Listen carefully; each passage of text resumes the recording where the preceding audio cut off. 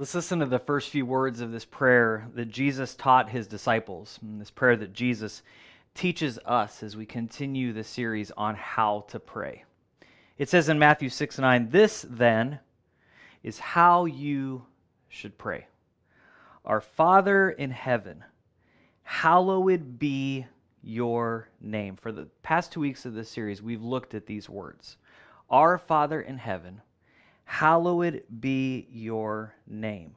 And these two verses, these two phrases are so important because they really set up the context for the rest of the prayer. So if you've watched the past couple weeks, you've heard me talk about these phrases, but I want to reiterate a little bit because I think that these set up where we're going as we enter the rest of the prayer. Now you'll notice at the beginning of this, Jesus says, "This then is how you should pray." And the reason that he says this is that this is a key for us. We should hear words like this, and this should make us go, wait a second, okay, what's happening in the context of this passage? And if we backed up, we would see these verses where Jesus talks about how people would typically pray in that ancient world. And how he taught to pray was a radical departure from all of that, and so different than the audience that Jesus was around, the audience that was listening to him, how they understood prayer. Now, the reason for this is how they understood the gods. And many of the gods of the ancient world were mysterious. They were angry and they were distant, and you never knew if they were listening. Now, I think it's critical for us when we hear this prayer to be reminded how easy it is to fall into that temptation to see God that way. That this is a human condition, a reality within us that makes us feel that God is mysterious, angry, distant, and we don't know if God is listening. So if you've ever felt that way about God, if you said, I don't know if God is listening to my prayers. I don't know, maybe God is angry at me. Maybe God feels distant from me. Maybe God is very mysterious and I can't understand who God is. If you've ever felt that way, that is a normal part of the human condition, how people have understood their gods.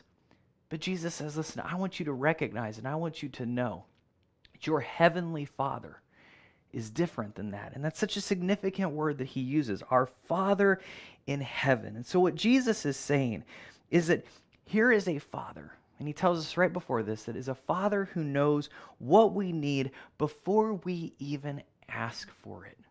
That he is already listening, that he is concerned with our needs. And then he gives us this phrase, hallowed be your name. And this points to the fact that not only is God listening, he's not just listening to you, but he is big enough to handle anything we face. I think this is so important to not get this backwards. Sometimes it's easy to flip these around and to think, okay, so God is big and powerful and strong and mysterious and angry and distant. And maybe perhaps he's listening to me. Instead, Jesus says, no. I want you to flip that because I want you to see the attributes of God that are so significant. God is love. God's primary attribute, the way that we can define God is with the word love. So God is love and is already listening. Already knows the answer to what you need before you even ask because he cares about you and he's concerned about you. But he is also big enough to handle anything that you face. So don't get those backwards.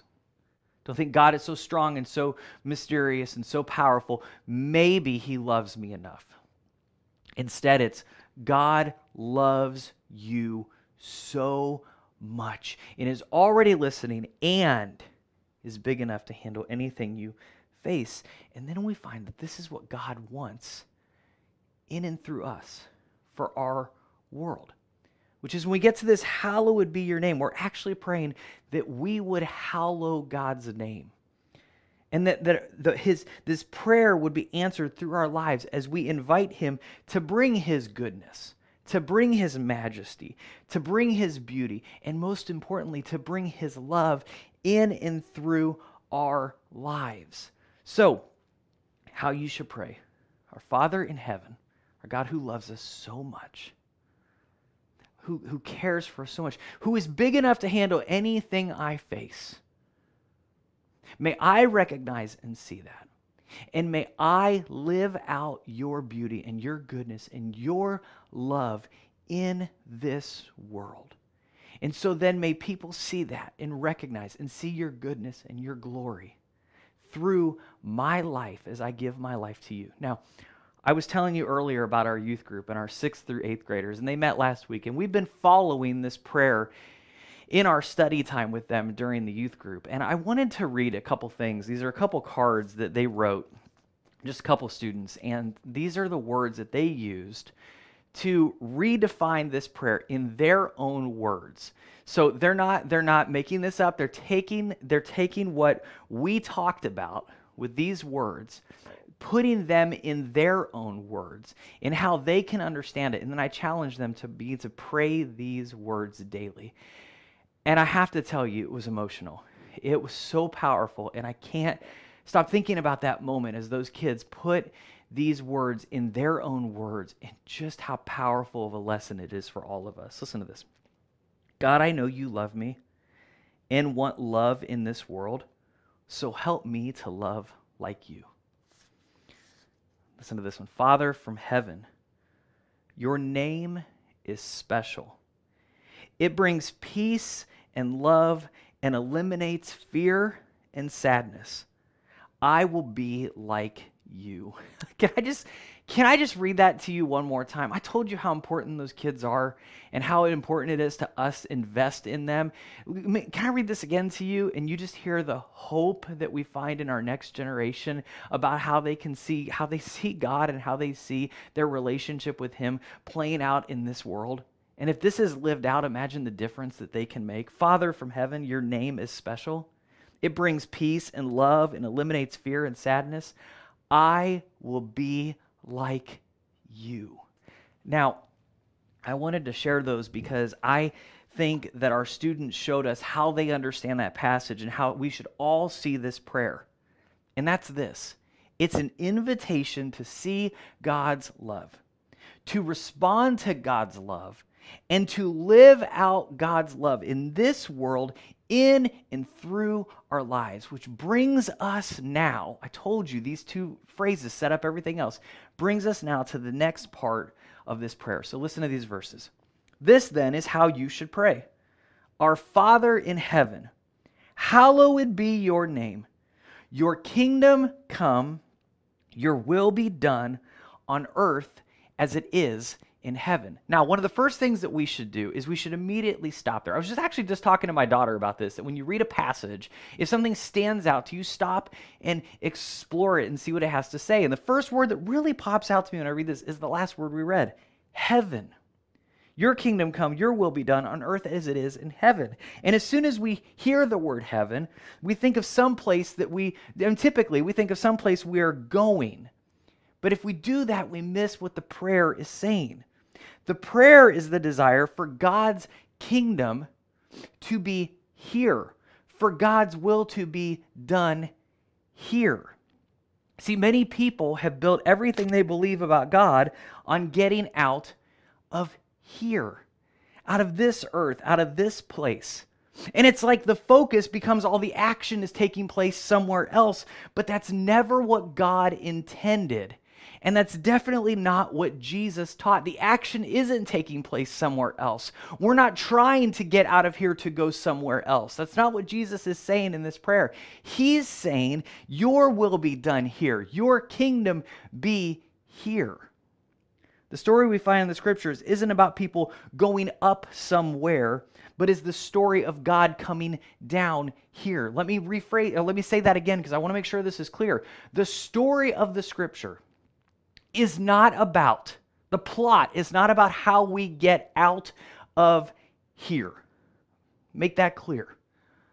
The story is about God coming here. And this isn't in response to the way things are in our lives and in our world today, but the way that God intended things to be. He wanted to be fully present with us. Now, we find this metaphorically told in the story in the book of Genesis. Listen to this in Genesis 3. An ancient writer tells us this story.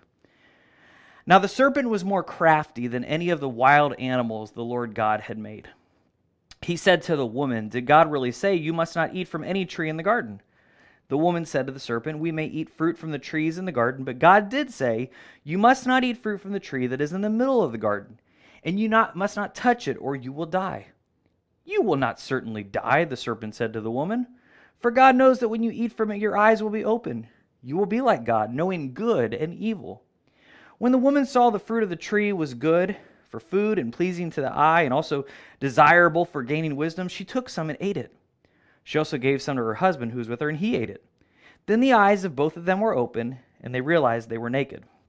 So they sewed fig leaves together and made coverings for themselves. Now, this isn't meant to be a literal story about talking snakes and poisoned apples.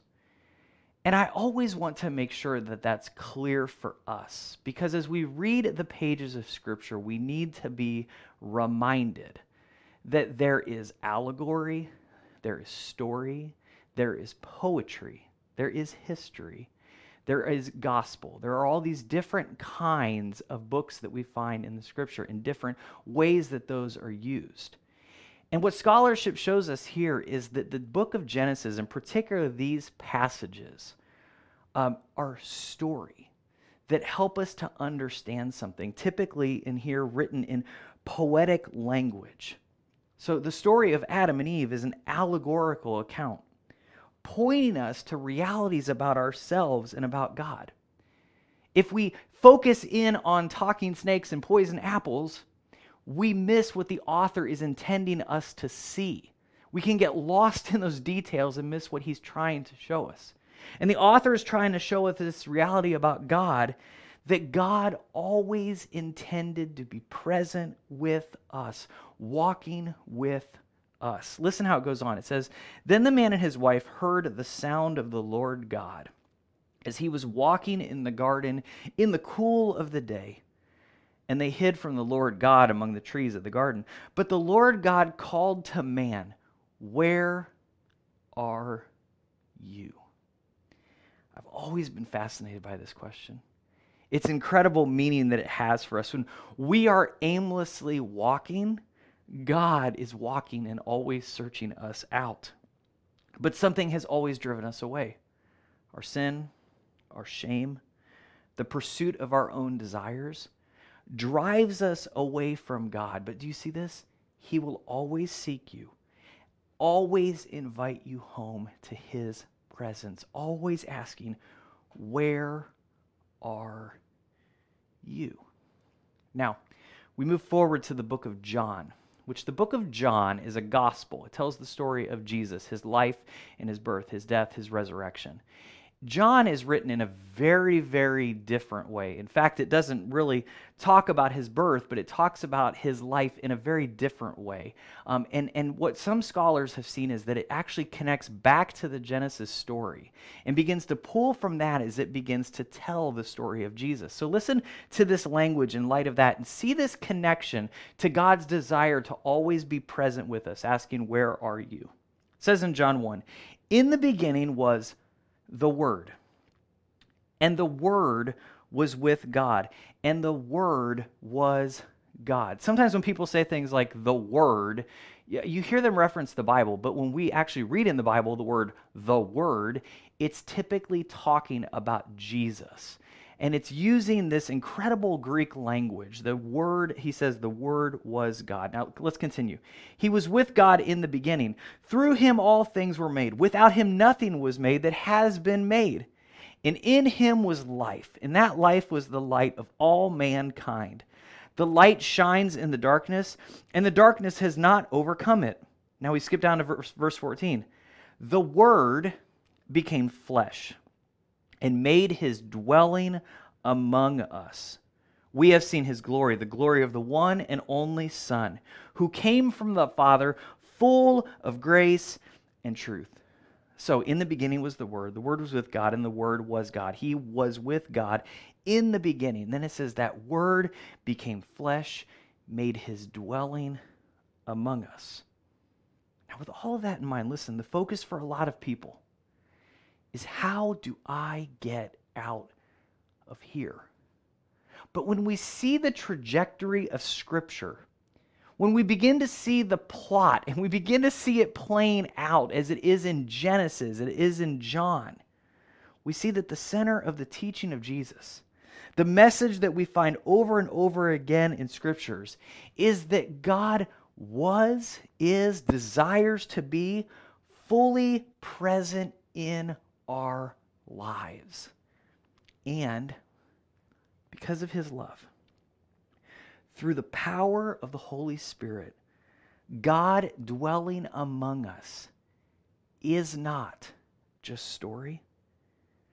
It is not poetry. It is not the flourishy language of the first chapter of John. It wasn't a was. Through the power of the Holy Spirit, because of his love, God's dwelling among us is a continues to be because God lives in and through us. Now we find this in 1 John, a letter written later on that we can read in our Bibles. 1 John chapter 4. Listen to this. This is how we know that we live in him and he in us. So the Word became flesh, made his dwelling among us, and now his dwelling is within us. He goes on, he says, he has given us his Spirit. And we have seen and we testify that the Father has sent his Son to be the Savior of the world. If anyone acknowledges that Jesus is the Son of God, God lives in them and they in God. And so we know and rely on the love God has for us. God is love. Whoever lives in love lives in God and God in them. See, if your theology, the way that you view God in the world, is about getting out of here and going somewhere else, you have missed the most significant news that is the good news of Jesus' birth, life, death, and resurrection. It's not about getting out of here and going somewhere else. This evacuation theology, as I like to call it, in that evacuation theology, life becomes irrelevant. This beautiful world, and oftentimes the people who live in it, become expendable unless they serve our purposes in this evacuation theology. So this idea that I'm getting out of here, I'm going somewhere else, all of a sudden, why does any of this matter then? Why does this world matter? What's redeemable about this world if I'm just trying to get out of here? And what about these people around me? They're just expendable if they don't serve my purposes. This is the danger of evacuation theology. But there's another danger represented at the other end of the spectrum if we're not careful. This danger is represented in politics by things like Christian nationalism, which is informed by what we call dominion theology. This dominion theology seeks to exert a form of Christianity upon others by force, based on a broken understanding of biblical law and a misinterpretation of the good news of Jesus. Listen again to Jesus' prayer. This then is how you should pray. Our Father in heaven, hallowed be your name. Your kingdom come, your will be done on earth as it is in heaven. Now, the danger is in evacuation theology and dominion theology. They both miss the point of the prayer of Jesus. Now listen to this. In evacuation theology, Jesus can't save the world because it isn't worth saving. So people get fixated on only getting to heaven. But then in dominion theology, Jesus is told to sit idly by as people who seek control try to force onto others, this is key, their version of Christianity, full of judgment, hatred, and power that looks nothing like the way of Jesus. And both of these theologies miss the mark. So the one danger is missing what Jesus says. Your kingdom come, your will be done on this earth as it is in heaven. We don't want to evacuate out and miss that. But if we're not careful, your will becomes our will, and we begin to exert on others our understanding of his kingdom rather than his understanding. Both of those theological realities are broken and absolutely should be rebuked. Listen to one of the most famous Bible verses of all time. And I love coming to this over and over again because it's so formational to our theology, so formational to our discipleship, and helps us to understand your kingdom come, your will be done on earth as it is in heaven, the way that Jesus intends us to understand that. John 3:16. For God so loved the world that he gave his one and only Son, that whoever believes in him shall not perish but have eternal life. For God did not send his Son into the world to condemn the world, but to save the world through him. And I've talked about this before, that eternal life here is not saying that he is granting you eternity in heaven. What he's saying here is that you shall not perish, but you shall experience the full goodness of God in this life. What is eternal, may you experience in this life to its full. As one of the authors in Scripture says, all that remains is love. All that remains there is love. And Jesus says, may you experience that to this full. May you be full of his love. For God did not send his Son into the world to condemn the world, but to save the world through him.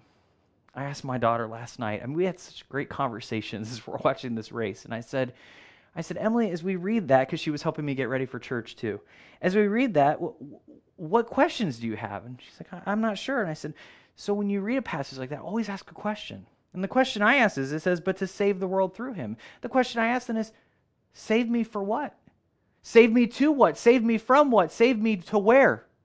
And see, sometimes we get so focused on these wrong theological understandings of this that we miss this and we think, I'm being saved to heaven. I'm being saved from here. Or my job is to save this world in the way that I see fit. And that's none of it. It says, but to save the world through him. And I said, what do you think it means to be saved like that? And she said, well, sometimes I think we need to be saved from ourselves. And again, listen to our kids. They have absolute brilliance and understanding when they talk like that. And she understands God's kingdom is not found elsewhere. It's not forced into existence at the peril of others. God's kingdom, the rule, the reign of God, is found in and through him as we follow Jesus into the way of God's love for this world, living out the eternal goodness of God. That phrase, those words, I want you to hear this. God's kingdom is not found elsewhere. God's kingdom is not forced into existence at the peril of others. God's kingdom is found in and through our lives as we give our lives to him, allowing the Holy Spirit to work in and through our lives in such a way that his love would overpower everything within us. Our shame and our sin, our guilt and our greed, that his love would pour out in such a way that we would accept and live within his love, and that it would pour out onto this world. And then his will would be done in and through our lives through the power of the Holy Spirit in the way that he intends, because we've set our eyes on Jesus and his way. Adam Hamilton, in his book, The Lord's Prayer, said it this way: your kingdom come and your will be done is the central concern of Jesus' entire ministry. His teaching, his life, his death, and resurrection focused on announcing God's kingdom, inviting people to be a part of it, and encouraging people to not only pray, but to live in such a way that God's kingdom comes on earth as it is in heaven. So, the focus of Jesus' prayer is that we would fully embody God's will in this world and follow him into a life of sacrificial love, laying down our needs and desires, not condemning, but seeking his will for this world. Now, do you see? Do you see how when we begin to see it like that, how it defeats these spectrums of this broken theological understanding? That breaks that evacuation theology understanding because it reminds us that God is love and God loves this world. We don't get hyper-focused on ourselves and say, God loves only me. God loves only the church. No, God loves this world. God loves the word is cosmic. He loves the entire creation. God loves this world, and we should love this world. So his will be done is that we would love the way that he loves and extend that love into this world. This is what Jesus did. We also saw that Jesus lived sacrificially. And this is where we defeat that dominion theology understanding. Dominion theology is all based on power, control. Deciding how I interpret and understand things is the law that I set down. And we set Jesus on a shelf. We put God's love on a shelf. And we exalt above all other things, not God, not Jesus, not through the work of the Holy Spirit. We exalt above all other things our interpretive understandings, and we push it on to others. Some way believe that we are making the world the way God wants it, when in fact, what we do is make it into the way that we desire and want it. Instead, what we find through Jesus is sacrificial love that says, I lay down my wants, my desires, because above all those things is my love for everybody else. As I said to somebody this week, I said, my job is not to build bigger walls. And you've heard me say this.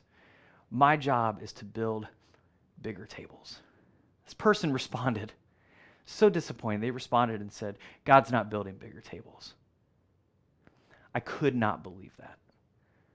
I could not believe that. And then it makes it even more sad when the reality is that is a pastor who said those words. And I was angry and I was disappointed. That's not what I see here. I see that my job is to sacrificially lay down my life to bring love into this world, that God's love would work in and through me through the power of his Holy Spirit. May my desires, may my interpretations, may my understandings go out the window. That at the end of the day, it is his love that pours out through me. That's what I see here. That we would lay down our lives seeking his will for this world. And remember, he's a heavenly Father who loves. And this will for a world, and this is where I want us to close, his will for this world is a world we glimpse for in which we hope. Listen to this. We have some more practicality here to get to. Revelation 21, the author says this. Imagining the world as it is to become, the world as it is to be with his will. Then I saw a new heaven and a new earth. For the first heaven and the first earth had passed away. There was no longer any sea. I saw the holy city, the new Jerusalem, coming down out of heaven from God, prepared as a bride, beautifully dressed for her husband.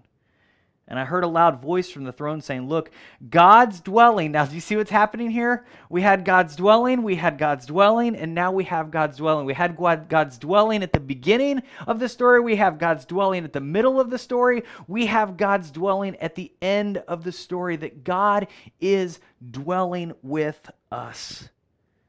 And it says, I heard the loud voice saying, look, God's dwelling place is now among the people, and he will dwell with them. They will be his people. God himself will be with them and be their God. He will wipe every tear from their eye. There will be no more death or mourning or crying or pain, for the old order of things has passed away.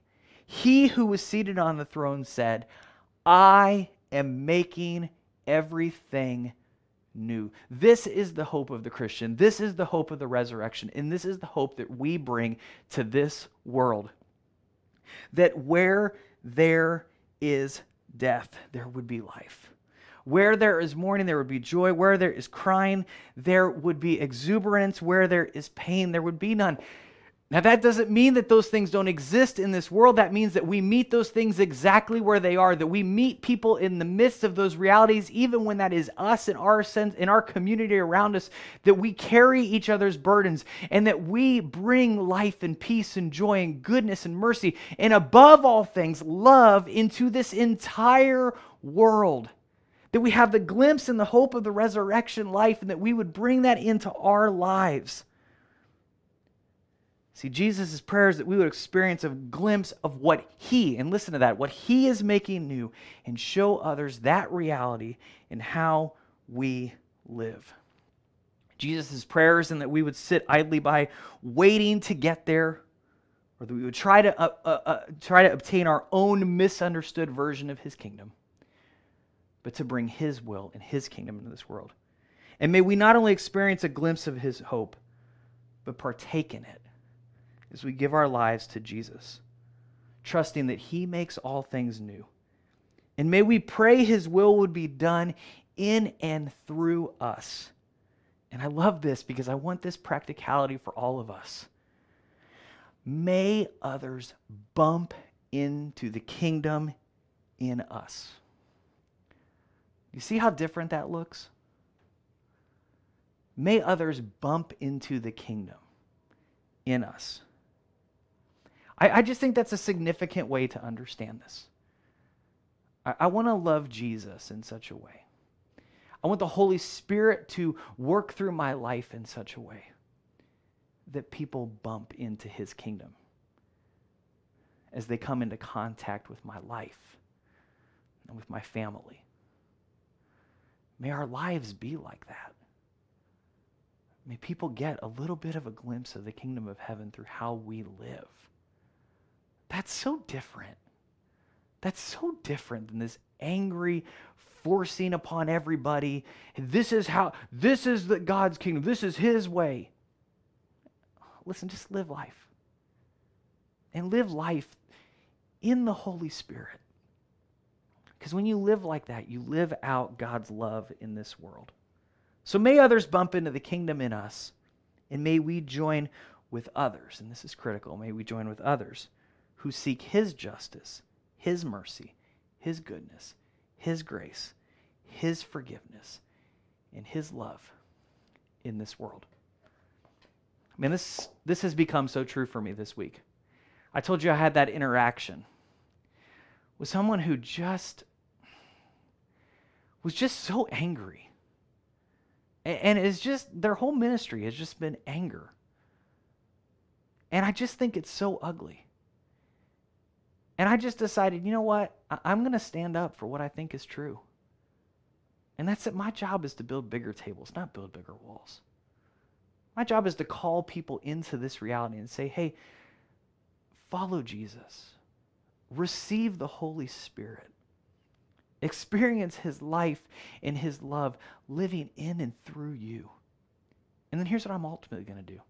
I'm going to brush off that conversation, push that out of my life, and I'm going to join hands with people that I am so grateful for, the people in this church and in my life who care about grace and love and mercy and justice and peace in this world, in our communities. That's the kind of people that I want to be. That's the kind of people that I hear my daughter calling us to be. That's what I see when I read these messages that say, Father from heaven, your name is special. It brings peace and love and eliminates fear and sadness. I will be like you. And that's these kids getting this passage, that your will be done on earth as it is in heaven. And may I do that through my life as I give my life to you, as I receive the Holy Spirit, and as I live out the love of my Heavenly Father.